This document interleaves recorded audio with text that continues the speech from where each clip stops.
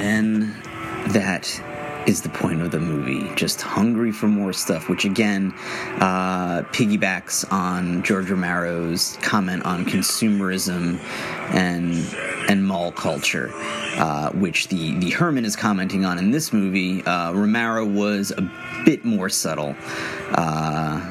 It was definitely more subtle, even though, you know, it kind of stands out during Dawn of the Dead. You know, it took me a while to figure it out. I did watch it when I was very young. But this is just, you know, Jarmusch is just telling you this. He is not being subtle at all. It's like, yep, this is the point of the zombies, and this is what you are. And is that the end of the movie? And that's it. Yeah, so it just ends on that not so subtle note. And the fact that it's a way for the, you know, maybe alien domination is to just, you know, raise the dead, turn ourselves against each other. So maybe that's a message there. If we don't come together in this, we will be the death of all of us. At least that's what I think. But it was weird. It's like the movie was just so all over the place as far as it doesn't want to be a comedy. I think it does, but it doesn't want to be weird. But again, if you're saying that you're weird, are you really being weird, or are you just trying to be weird? But then again, trying to be weird is a weirdness within itself, so maybe it's just a circle of weirdness. And what the hell happened to the kids? Where did the kids go? You just saw the kids escape, you know, wherever they were, the juvenile detention facility, and then they were just gone. And so we don't know what happens to them. And then, here, let me shut the Sturgill Simpson song down. I'm not really a big country guy, but I can respect what Sturgill Simpson does. He did a cool country cover of Nirvana's In Bloom. Traditional country sound. So good for him. But, So the movie had some cool scenes. The cast was really good. It just didn't seem to find its footing with much of anything. Like, it made these statements, but it didn't really go anywhere with them. It's like you had the guy at the gas station, you know, and all of the characters were set up, and not really any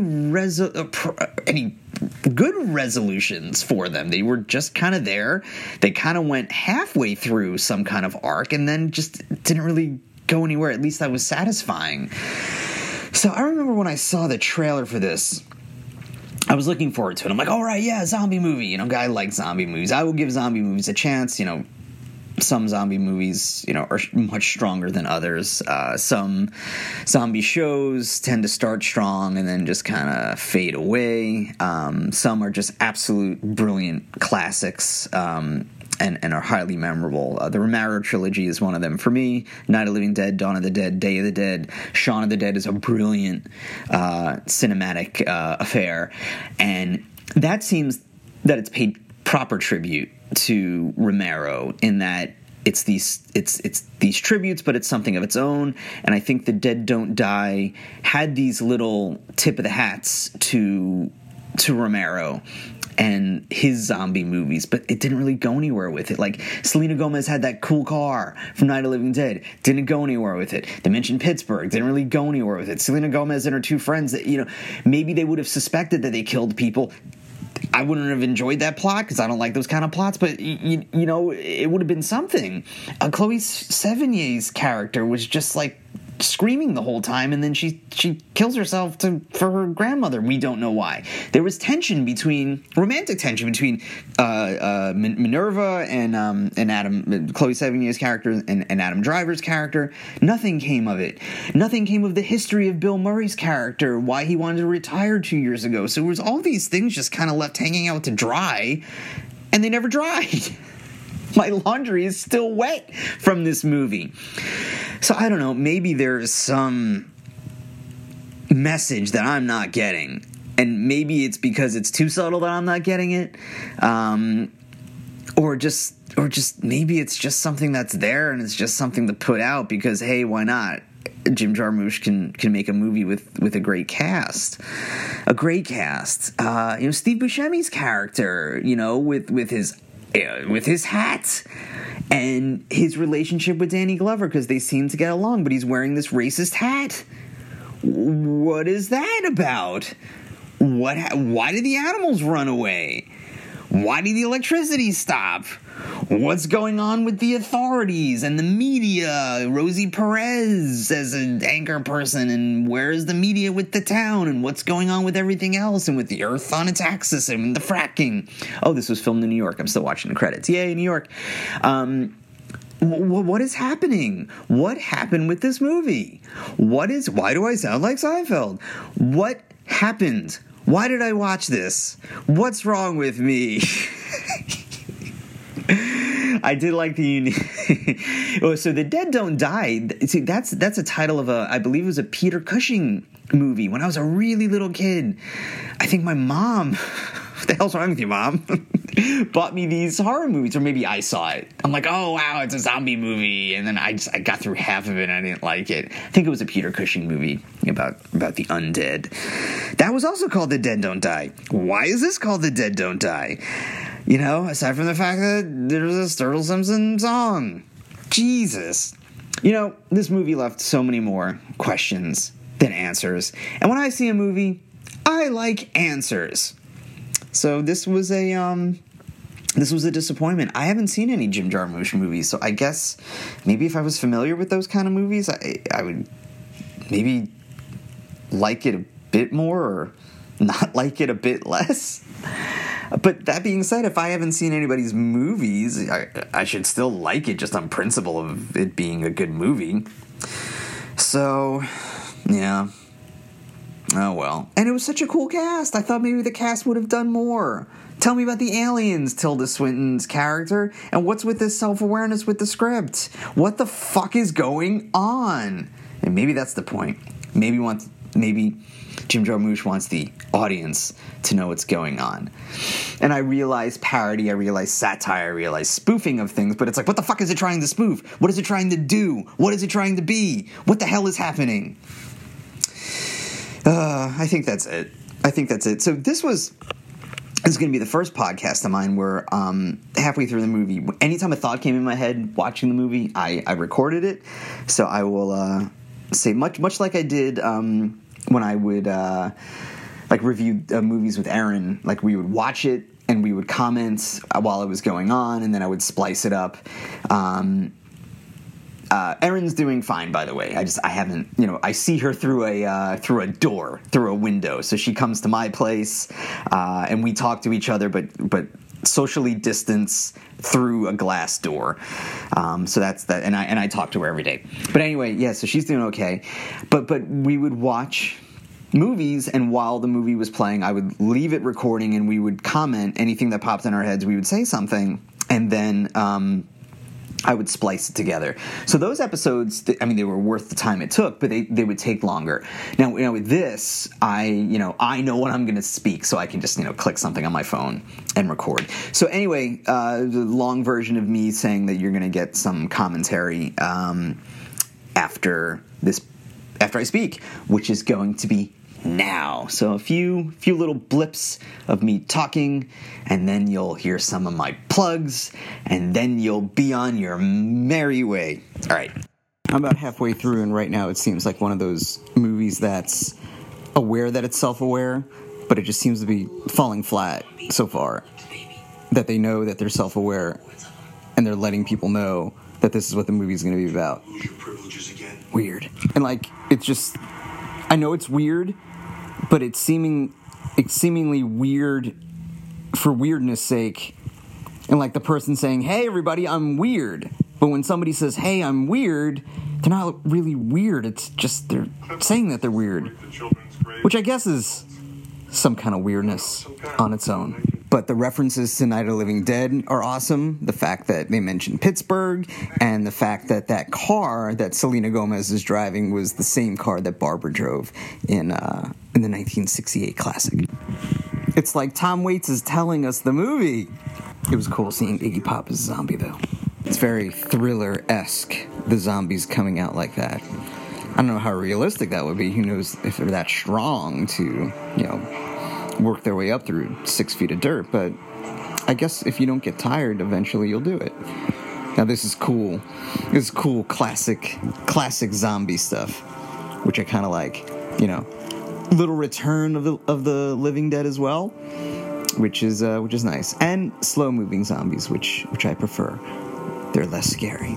And that's horror movie director Larry Fessenden. And my friend Brian Spears has done special makeup effects on a bunch of his movies. Brian is an awesome effects artist. And so far the zombies have said coffee and free cable. So reminiscent of the George Romero classic Dawn of the Dead 1978, maybe the zombies are saying things that were special in their lives, just like the way the zombies went into the mall from Dawn of the Dead. Oh, epidemic. Chloe Sevigny just said epidemic. We're in a pandemic. Fuck. I mean, they seem very nonchalant about killing Carol Kane. So I guess that's the way the movie wants to do it. It's just, there's a nonchalantness, if that's even a word. But then Chloe Sevigny's freaking out. So it's just a little confusing. And Tilda Swinton doesn't seem shocked either. I do like how ash is coming out instead of blood. That's kind of cool and that's kind of unique. But yeah, there's really no tension in this because the main characters aren't tense. So why should I really be tense? It just seems that, okay, they're accepting that this is zombies and this is the thing to do. So it's almost like this is self-aware and this is a parody and this is, a comedy, obviously, but trying to be weird. And I don't know if it's too successful at that. It's still kind of fun to watch. I like the cast as well. So it seems like these zombies, again, like George Romero with The Mall, it's a comment on consumerism, because they're saying coffee. They're saying, coffee, and people can be addicted to coffee. They're saying, Wi-Fi, candy, Snapple, Xanax, Oxy. So maybe this is a comparison to, addiction, substance abuse, or things that people really desire. Now the guy's saying guitar, so because he's dragging guitar. So maybe it's zombies are just, seeking something important, seeking something that they really liked. Oh, and the boards are very Night of the Living Dead and very Return of the Living Dead as well, which is a cool touch. And out comes the shotgun, and we'll see. Yep, and then there's Ash. That's pretty unique. It's pretty unique. You're expecting blood and splatter, and you get Ash. And in comes the zombie horde, and Danny Glover fighting zombies. And a Night of the Living Dead tribute, the radio. The radio is so important in Night of the Living Dead, and then, then it turned to the TV as a way to get information out. And it's, reminiscent of the way things are, just looking at our TVs, especially with the pandemic and these emergency situations coming. We look to radio and we look to TV to hopefully get accurate information. And the fact that electronics are dying is a nice touch. So it's something to do with the Earth's axis, the moon. So it adds another scary element because the methods of communications are now disappearing, which makes it kind of scary. But they're still trying to be funny at the same time. I'm not sure about the Chloe Sevigny character just yet. She just seems like very damsel in distress, the emotional character, while Bill Murray and Adam Driver are just, kind of calm about it. And Tilda Swinton is kind of the Michonne character with the samurai sword. Oh my god. So Adam Driver with the Star Wars keychain. It's like, I get it, but why would they do that? Like, we know Adam Driver's in Star Wars, but why would you have him with the Star Wars keychain and then say that? It's like, are they now self-aware that Adam Driver is an actor in Star Wars? What the fuck? I hope this gets explained. I thought Selena Gomez and maybe she's still a little alive. It's interesting how they're going with CDs still, even though this movie was, a couple of years ago where, CD players in cars aren't really a thing, or most people are listening from their phones. Aha! Oddly controlled, so maybe now we'll find out. Same thing with Tilda Swinton. And here we go. Self-awareness squared. A movie within a movie, and they know they're a movie. And cue the UFOs. And Tilda Swinton just seems to know about it. Maybe she read the script too. Right. This is just like, let's just throw a bunch of stuff in, and let's just be weird, because we can be weird. Well, I would think, Adam Driver, you read the scripts. Was that in the script? Oh. No. Oh, now something not in the script. Oh, could be a different one he read. So now the character who read the script is surprised, bringing on a whole new layer. Now, I had a feeling Tilda Swinton had something to do with being an alien, and I wish I would have said something earlier. But, when she was driving down the street, she's saying, a town like any other town, which I believe is a Twilight Zone reference. I'm not going to say what episode, because I don't want to spoil anything. What was it with that whisper at the end, man? What's wrong with you, Mike? So that's it for the commentary. I hope you enjoyed the podcast. And, I think when I do movies or watch a show, I may do that from now on. We'll see how I feel. And I hope you feel good about this podcast, and you can find more episodes. You can find me on Twitter at MMAM Podcast. You can find me on Facebook at MMAM Podcast. You can email me at mmampodcast@gmail.com. And you can find this podcast like wherever podcasts are, like whether it's Apple Podcasts, it's on Podbean, so you can always go there. And the podcast name is Music, Movies, and More. I was vamping because I always forget the name of the podcast. I always think it's Movies, Music, and More, but it's Music, Movies, and More. I got to start remembering the name of my own podcast. So, and since we're in a pandemic, I've been ending most, if not all, the podcasts since this pandemic has started. Please get information from credible sources, because they could literally save your life. So sources like the New York Times, the BBC, NPR, Washington Post, USA Today, whether it's in hard copy newspaper form, whether it's in digital form. If you have the means, please subscribe. That's how they give us this valuable information. And NPR and BBC have excellent podcasts that give you the world. And, BBC especially, they give you the world in a half hour, like 2 or 3 times a day. NPR does it every morning. That's NPR First. Please keep yourself informed with credible information, because that credible information is valuable, and it was always important, and now it is more important than ever. And speaking of more important than ever, please take care of each other out there. Wear a mask. Practice social distancing. The holidays are coming up. Thanksgiving is coming up. Please stay home.